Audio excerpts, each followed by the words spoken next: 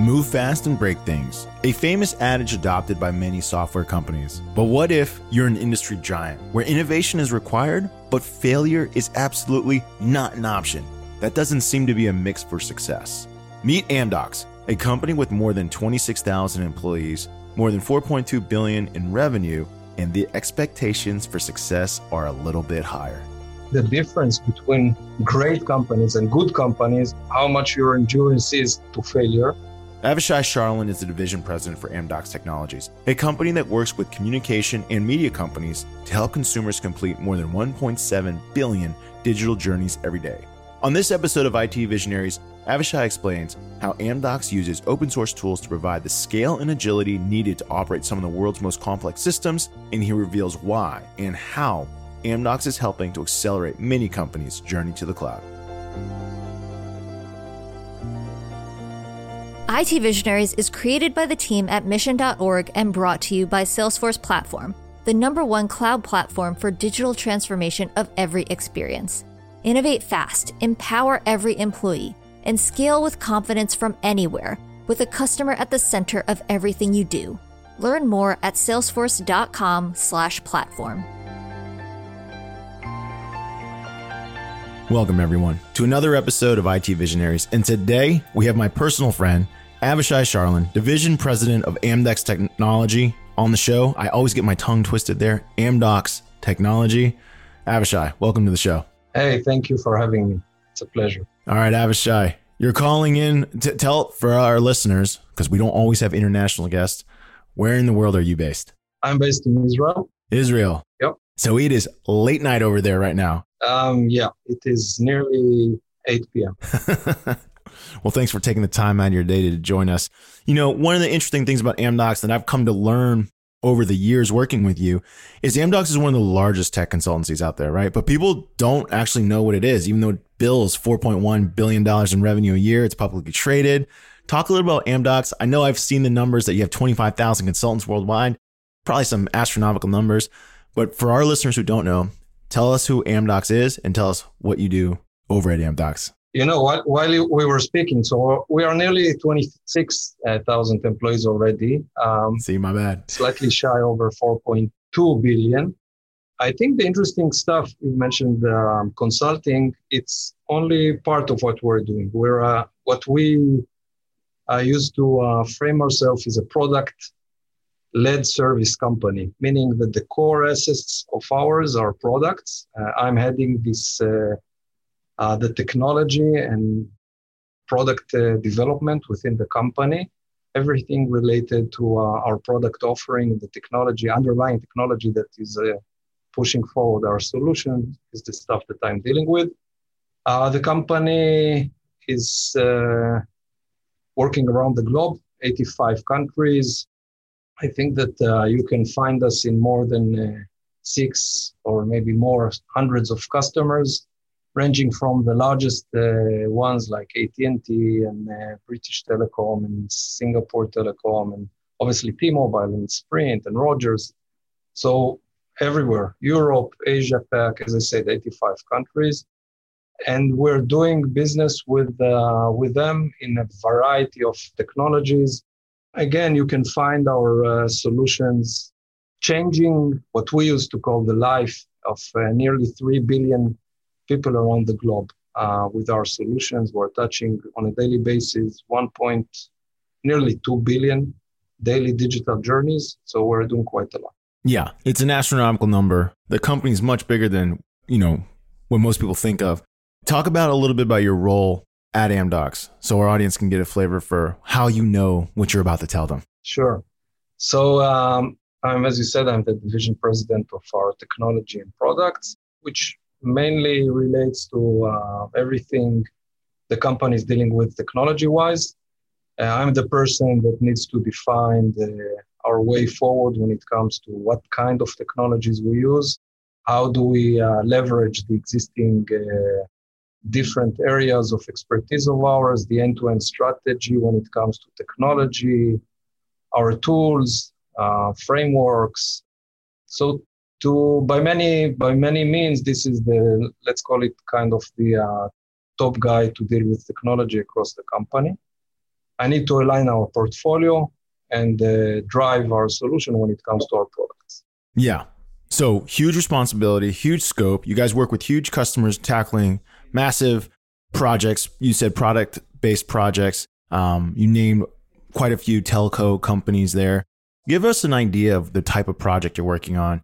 I'd love to hear a use case just to kind of get in the framework, because this isn't just, I think a lot of people, when they think of product-based services or product-based agencies, they think to themselves, oh, okay, you're like a UX company or you're a UI company or you'll help us with our infrastructure. But no, you're tackling huge, massive projects where UX is just a piece of the pie. Give us an idea of a project you're working on so our audience can get a scope of what it is that you guys are doing. So a project can range in variety of different topics, but if we start from the core essence of what we're doing, we're dealing with everything related to charging of the network, with the policy, the way that you need to identify the different packets within your core network and decide which one goes to where and how to charge them. Your billing, the UI experience, the digitized overall solution that the end customer will feel, how to purchase an end device, the same look and feel that will appear if you're trying to use something from the website, if you're trying to use it from a retail place, or if you are using your end device, be it a tablet or a smartphone. Everything related to the end-to-end experience, everything related to the backing solutions to support the end-to-end experience, the contact center, the customer engagement, all of those and many more. Obviously, the network aspects. The network today is completely changing to become software-driven. So the orchestration behind it, parts within the overall solution of how you use different virtual components, all of those are, pieces of our end-to-end architecture. And obviously, customer of ours can use those as separate entities or can enjoy the full suite and solution coming from us. And how about yourself? What is your personal expertise that allowed you to take hold of this role? Well, clearly everything.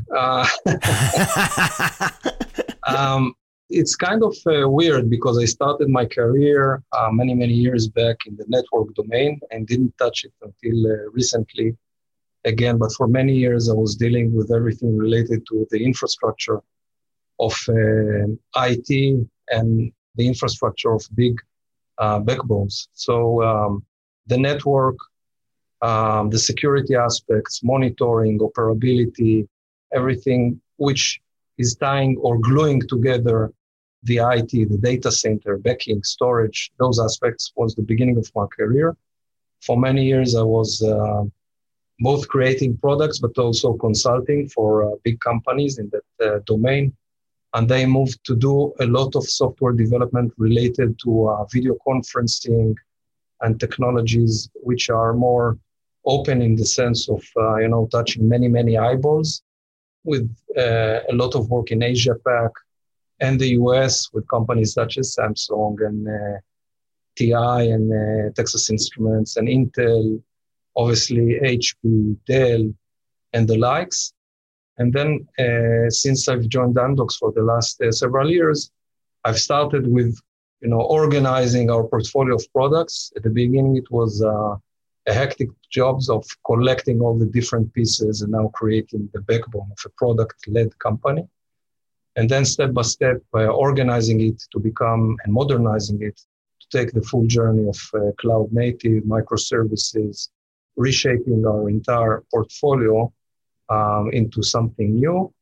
And lately, I took over the entire organization when it goes to our digital offering, or what we called in the local jargon, or let's say the telco jargon, our business support solution, the BSS solutions. Those are the system that I related earlier as the backbone of the solutions, the charging, the billing. So the digital solution on one hand, those are the front-end solutions of ours, the backbone solution of ours, the technology, and then, AI and the infrastructure. So huge swath of responsibility that you're currently overseeing in addition to Amdocs is servicing. Let's dive into some of those subjects so that we can get an understanding of where you envision the future changing. You mentioned charging and billing specifically a couple of times, which is something, I think for most of us customers, we don't want to think about, right? Because of course, we buy services. I know, for example, I'm on a use as I go cell phone plan. It charges me $10 a gigabit until I use 10 gigabits, and then I can get free from that on. So it's basically, if I can use less, though I can pay less, but if I use unlimited, I can have unlimited. Why is charging and billing something that all these major telcos and businesses are trying to focus on? Because I think for a lot of us, we take internet access and bandwidth for granted, especially at the consumer level. We just think to ourselves, oh, you have pipe, I should be able to get data. Why does it cost me anything? Give us a framework for why this is becoming a bigger issue and why, you guys are really excited to provide solutions for this. So I think it's a great question because it touches, I think, the variance of what we've seen in the market lately. So you are right in the sense that probably most of the people are looking into a very simplistic usage in the sense of, okay, I pay, I don't know, $10 for something, and if I need, I will pay additional $5. But think about the following, and let's give some scenarios to, so you have a family, several members, each one of them has different behaviors. So one is a student and he wants to, consume more of media. One is a young a boy going to school, maybe that he needs only, some voice messages and some SMSs and stuff. Your daughter is using more of, the social media, WhatsApps, Instagram, those kind of stuff. And you want to either to manage them as separate entities, but overall to provide a holistic plan for the family. Now look at the different characteristics of each one of them, which are completely, not related to one another on one end. On the other end, you do want in some way to inject logic into it. You want to have an offering for a family. You want to have a different, separate offering for students. You have a third offering, to people who are traveling a lot, business people. Small businesses are completely different from the conglomerates, the chains, and also in chains. We have chains that are spread across state and some national-wide. You have those who are international. Each one of them has a different characteristic. So when in some customer of ours, you can see that marketeers are coming up with different permutation about what kind of would be the best package to cater those people. And we came up to places where they have more than 100,000 different permutations. Now think about it, that you need now to serve 100,000 different permutations. So when you look at it, you say, how can you get there? But just think about what you've mentioned now. I have X gigs and I want one more. For you, it's suitable. What about someone that is a gamer and wants, 10 times the size of bandwidth that you are looking for, and is willing to pay a different packet for it? And we just mentioned, kids which completely do not need the same consumption or the same usage as human, and you can go more and more about it. We have places, with customers of ours that the population itself is nearly 300 million people. Now, they are changing in some of those places the plan they're using on a monthly basis.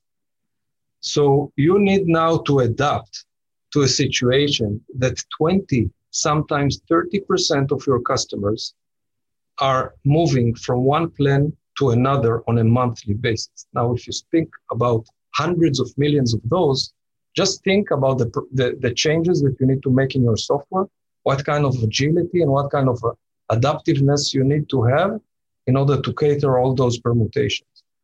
Now, if you look into different areas around the globe, obviously you can see the consumption is different, the behavior is different. In some areas, the ARPU, the amount of profit is so small and so slim, as opposed, to the more wealthier countries. So it's also relates to the simplicity and the ease of those plans. So you end up in a situation that what looks, very, very straightforward and like all I need is like 5 plans. Suddenly you're getting to hundreds and very soon after to thousands of different plans. Now your end technology needs to support all of those. So it's a split of a second and we're speaking about milliseconds usually, we need to A, identify you, B, understand which plan you support, C, understand how much you need to charge. Then we need to calculate, did you reach your limit? Should we, tell you that you're like 70% or 80%? And now, again, from a marketing perspective, there are different ways. What do you want to do when someone reaches the limit? Either stop him or try to upsell him something or try to sell a different package. Now, what happens if you stop the usage in the middle of the month and you want to have, an exact status, or what happens if you join in the middle of the month and a week after you want to change your plan, and it goes on and on and on. So you can imagine that there are hundreds of permutations just to start with. And then when you go to the professionals, the people that are deep in the trenches, the marketeers, their imagination is limitless. So they can come and say, I would like to have a package that you can get X, Y, and Z. And if you are consuming those, I will give you an additional something. And suddenly the package is no longer just consumption of your mobile. Suddenly maybe it's a movie in addition, or suddenly it's an accessory that you can get, So all of those are now packaged into a solution, and all those are creating more and more permutations. And all this needs to be catered swiftly and easily through any device you'll be using. I mean, this is just a microcosm of what's been happening in the media world, where things are becoming unbundled, right? It's typically, in my opinion, price and speed is the driver. So in the media world, cable got so expensive, people said, hey, unbundle this for me. I only want to pay for what I use. Cloud native services, AWS, Azure, all of them, they started charging, hey, how did they get you to accept cloud? They said, well, you only have to pay for what you use. You can literally pay me per byte of storage. You can literally pay me per byte of egress and transfer. You can pay me per byte of compute, right? Now we have serverless compute.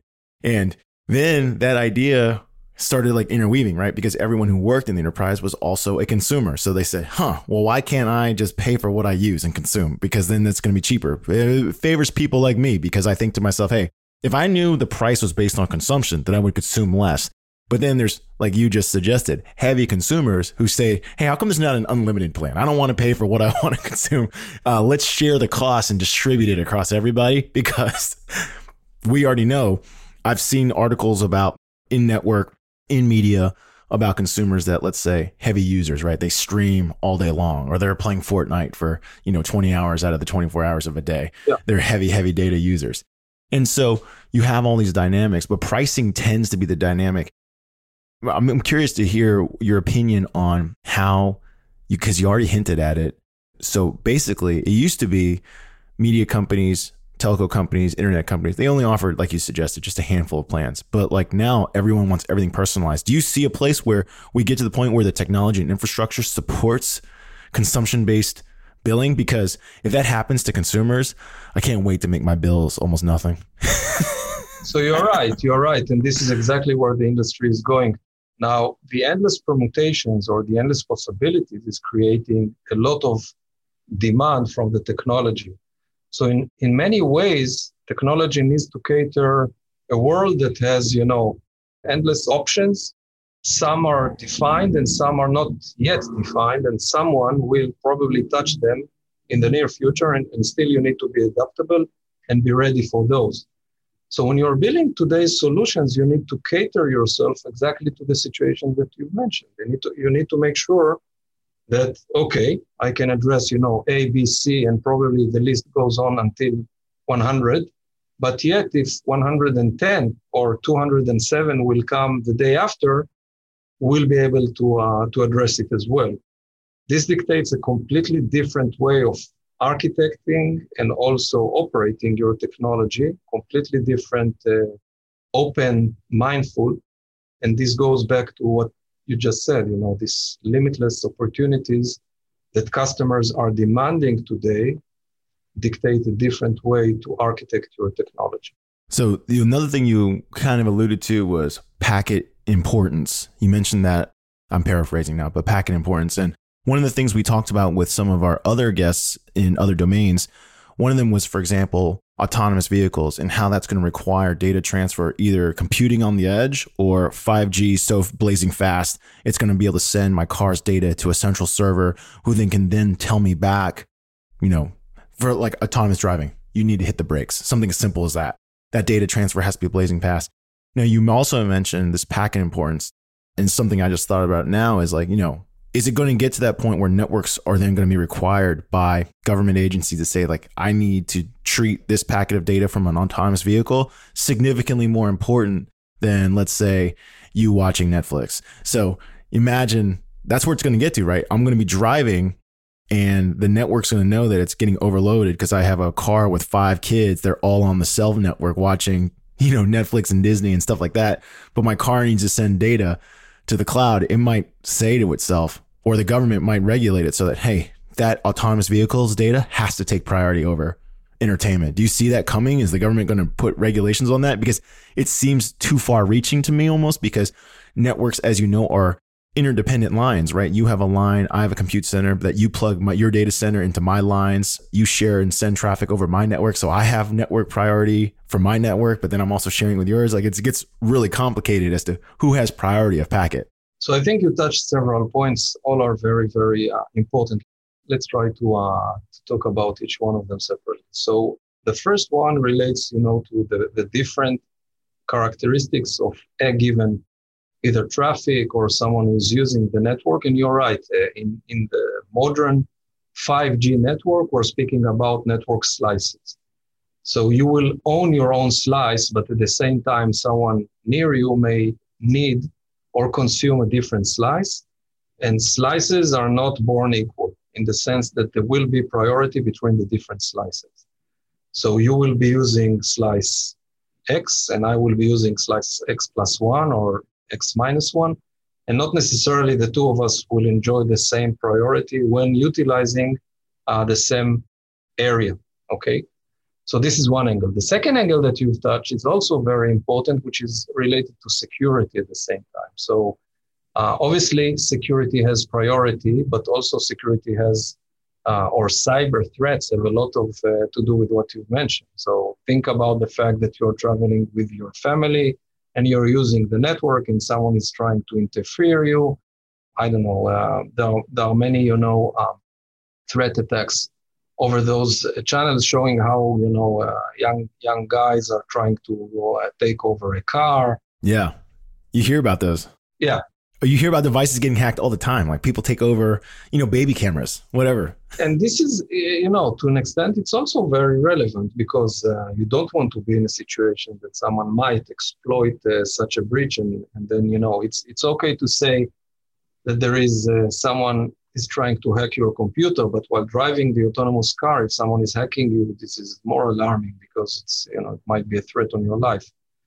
Now, all of those are areas that needs to coexist at the same time. So priority, obviously the cyber aspects, and you've mentioned the third item, which is the edge and the need for the mega capacity and the ability. So again, it goes into topics that we talked earlier. So we need to adapt our charging solution to be able and be completely distributed. We need to make sure that we can allow solution which starts again in the edge and be able to adapt to this mega bandwidth situation on one end. And on the other end, consolidate everything into several places and then conduct the overall calculations and changes and stuff that needs to happen. Now, all this obviously needs to run everywhere in different places around the globe, but also in a local place. So this dictates, again, a distributed and very, very sophisticated technology behind the scenes.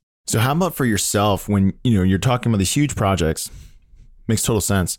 But you're also building for the future, which means you don't actually know with certainty any of these new innovations work, right? You have confidence or hypothesis that it's likely to work, but you don't have certainty. And so you're building towards the future. Now, when it comes to, let's say, software native companies, they have, Zuckerberg famously move fast and break things. Well, when they're investing billions of dollars in network, they can't break, it has to work.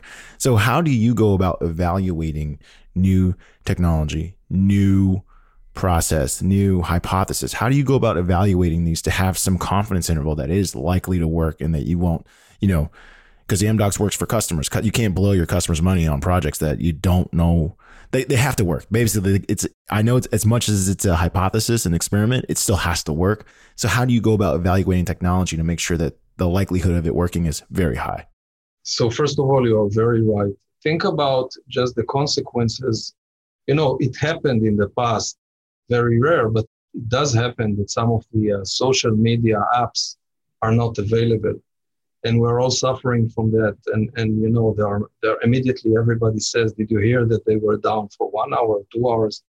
But what is the cost? The cost is that I was unable, I don't know, to WhatsApp you, or I was unable to send you a message, or unable, I don't know, to send you something. But what happens if one of those players, the AT&Ts of the world, or those companies are down? This is a disaster. So you are right in the sense that we have zero place to fail. Zero. It's like living in a situation that failure is not an option. Now, we do need to play with new technologies. We do need to practice with them, but we cannot fail. So you can imagine how many tests and how many quality assurance cycles we need to endure. So if, for instance, our technology need to support 100 million customers at a given point, often we'll test it with 50 times larger, so 5 trillion. So if we need to support, a database that gets 100, 200, 300 million hits in a day, we'll test it with 30 billion or 50 billion. There's some real load testing right there. Yeah. So only that in terms of, in many aspects, we found ourselves many times, speaking to the Googles of the world and the Amazon of the world, trying to pick their mind about, what needs to happen, because we can share the same scale and capacity, maybe not necessarily in terms of, us hosting YouTube, but in terms of our mega customers enjoying, this enormous, vast needs for always on and resiliency and backup technologies and stuff like this. So this is also, it's unique in the sense that when we try something, we need to stress it a lot.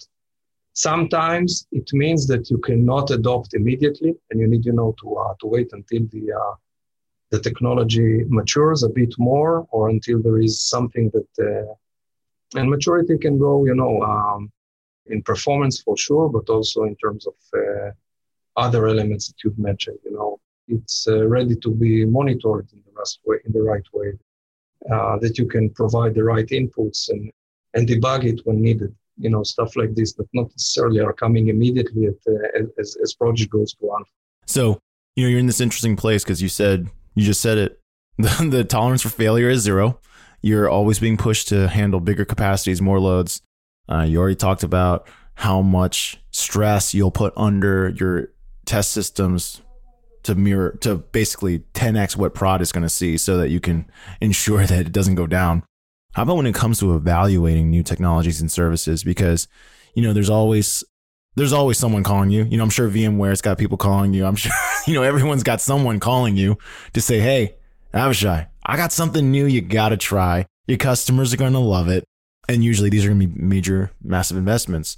How do you go about evaluating these things? Do you force all vendors to say, hey, I will not touch anything without a specific POC? How do you go about pushing the paces of new technology to know, so that with certainty this will work? Yeah, so you're right. In some cases, not in some cases, many cases we're using a lot of open source. So in that, there is no vendor to call. We are always... I like it. And in those cases, we're always saying, if something goes wrong, we can shout, but only on one another. With the big vendors, you're right. In many of the cases, it means that we need to go through a proper POC. Many of them are, already working in our labs, so it's easier for us to try something of theirs. But we have, data centers spread around the world.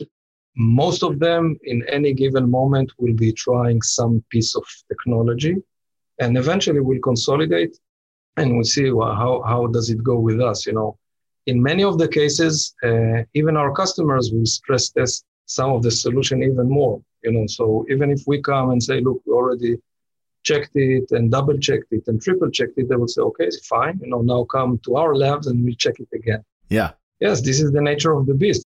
It can't go down. Now, it doesn't mean we cannot fail, because this is a critical message, I think, in terms of culture. When speaking to your R&D teams, it's very important for me. I'm always showing them like a clip of completely out of sync of this conversation, but probably as you're a sport avid, Ronaldo is a very famous, what we call football player in the US. Yeah. A soccer player. You talking about Cristiano Ronaldo? Cristiano Ronaldo, yeah. And there is a famous, a beautiful goal of his, and the statistics show that he tried the same kick for 45 times before it went in. So for 9 or 10 consecutive games, he tried and tried and tried, and he always failed. And eventually he scored, and it was, the most beautiful goal ever, and everybody was replaying it, and they said he's a genius. No one remembered the 44 times before that, it hit the wall, or it hit who knows what. But it's less relevant. For me, the triumph on one end and the achievement and the fact that he was willing to continue and try. And this is something that I'm always sharing with my teams. You need to continue and try. We will fail. Probably we're failing quite often, but it's okay. Not just because we're human, because this is the only way to stress yourself, to find a new frontier, to find a new technology, as you actually said. Otherwise, they will never try. We will always go, and be the second in the market or the fourth in the market because someone else proved it's right. And I don't want to be there. I want to be the first in the market. And this is different, because if you want to be first in the market, you need to fail, and you need to fail a lot. No, so what you just mentioned reminds me of another. Simeon Dukach is a venture capitalist that we talked with. And one of my favorite examples of entrepreneurship and dedication to perseverance of a goal is James Dyson and the Dyson vacuum, and how he famously created 3,127 prototypes that did not work. And so I asked Simeon, hey, if you were backing James Dyson, would you keep giving him money? He keeps failing, 3,127 failures. And Simeon had an interesting answer, which I think is similar to yours, which he said, it depends. Could he tell me something that he learned every single time that gets him closer to the answer? Because you're right, to create that product right out the gate, no one's going to hit it on their first try. It took, that you have to keep going. I feel like if I'm working for you, if I can keep bringing you something that says, hey, this didn't work, but here's why I think this will work, and it's an educated hypothesis, now your thumbs are up and you're like, yeah, try that next one. Yeah. You're right. In many companies, I think the difference between great companies and good companies, how much your endurance is to failure. On the other hand, you do want your people to be smart people, so not repeat the same mistake twice and then say it still is not working. What change? Nothing. So yeah. Other than that, I completely agree. I think that if you are heading the right way, eventually it will happen. And the more you try and the more you, and by the way, it also matures your organization, because people identify failure much faster. They're also getting resiliency.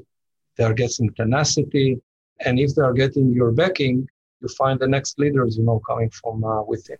Yeah. I think, Bezos said something similar along the lines when Fire Phone failed.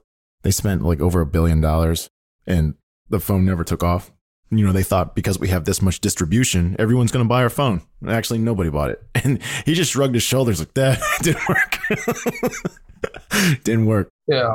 Not many people can lose $1 billion without having difficulties later. But yes, I understand. It's similar to to normal people losing $10. But yes, I understand. Yeah, he's operating on a different scale and plane than the other companies. No question about it. Their revenue, it's just another. They play it by a different game. How about when it comes to consumer technology, or you can name enterprise technology? What are some of the things that you see coming out in the future that get you super excited, consumer or business side? Wow, so many. So let's see. In terms of, I think it will be a mixture. We mentioned earlier a bit the 5G angle of the network being changed, and 5G will not bring only the bandwidth and the very, very low latency. It will also bring the capability to cope with the billion different devices coming from IoT. The cameras, be it surveillance or other means, the autonomous cars and the different devices out there, splinters, or I don't know, the different gadget that everybody buys and then, forget the day after. Anyways, there are going to be many of those, and the network will cater them. And this is a phenomena that is changing. I think that on top of it, we're going to see more and more the software embedded SIM, which is the, people today need to change their SIM once it's going to be software driven. This will allow you to have much more flexibility and to have it, as the Apple Watch or the Samsung watch. You'll see it more and more. Those are also solutions that we're playing with. Consumers are becoming, everything needs to be personalized. Everything needs to be in real time. So you'll see a lot of AI-driven technologies. Now there is AI is talking about AI is probably talking everybody is AI today, and everything is AI, and everybody can tell you a lot about AI. At the end of the road, it will be indeed to try and to really fine-tune as much as relevant information about the individual. We talked earlier about, your buying habits. It goes into your consumption habits, driving habits. There are many, many diagrams about, how much Google or Facebook knows about you. There is also a lot of information that, the rest of the apps knows about you. And eventually this, if we don't go to the extreme about how can they utilize it on a bad way, I think it will be very vital, because it will allow and assist the technology to assist you in a good way. For instance, to determine if you are looking for additional, as you mentioned, bandwidth, because you are starting to, see more movies, or if you are becoming or purchased a game and suddenly you consume 16 hours of your day in playing games, Fortnite or what have you. And it goes on and on, obviously, about different habits, and you'll see more of these.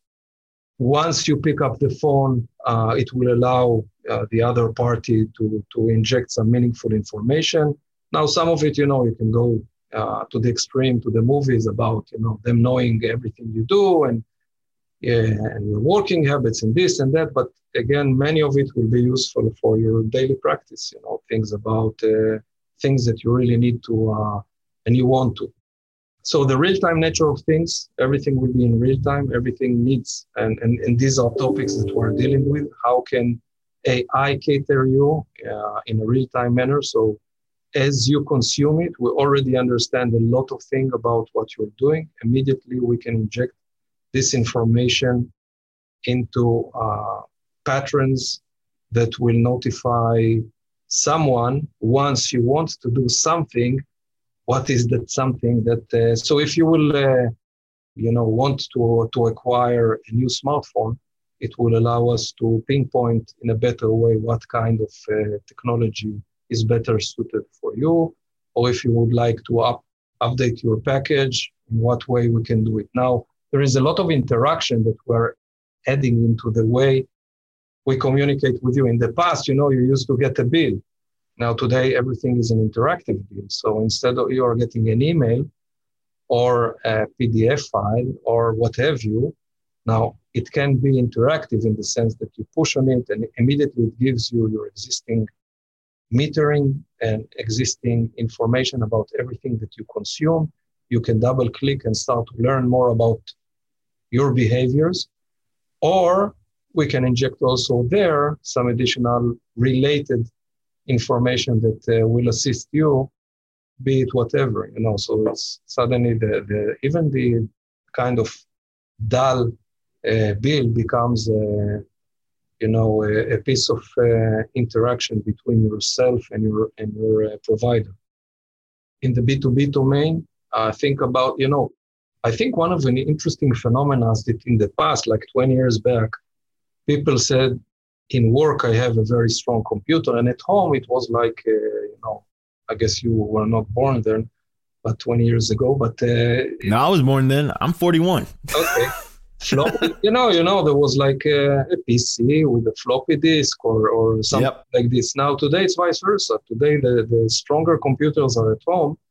And at work, you're always saying, bring your own device. Started from the fact that people have stronger compute power at home than at work.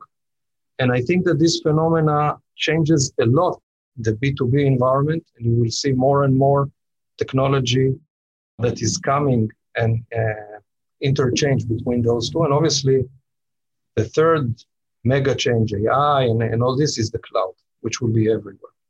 So cloud is coming. Is becoming distributed, is going, as you said, into the edge. The data center are expanding also into the edge, and then the two will kind of coexist, and you'll find yourself in a hybrid environment, which is, on the business perspective, the data center and the cloud, public or private, and obviously working from home, everything software-driven, everything is intertwined. Interesting period. Listen, I'm not going to be satisfied with AI. And I agree that everyone's moving towards AI, but I've said this on every episode and I'll say it again. I'm not a big believer in short-term or near-term consumer-facing AI, because every time I get one of those automated systems and it asks me to tell me what you're looking for, and I say something, it always comes back, I don't know what you're talking about. I'm like, dang. Or some combination thereof. Until we have Iron Man's Jarvis. Because Iron Man in the movie, no matter what he asks Jarvis, Jarvis solves the problem. Until we get there, I don't believe we have AI. I'm waiting for Jarvis. Once that happens, that's going to be amazing. Okay. That's what you're talking about. Recognizes what you intent, what you normally like. That'd be kind of cool. And I do know that a lot of companies are actually pushing towards that, where I call it maybe the Googleification, right? When they don't want dashboards. They want to ask a system hey, what was my best selling product last month? Oh, it was a red shirt. How in the tool also be hey, by the way, red shirts are 3 months on back order. Your estimated forecasting demand is here. Would you like to make the order now? It's yes, I would.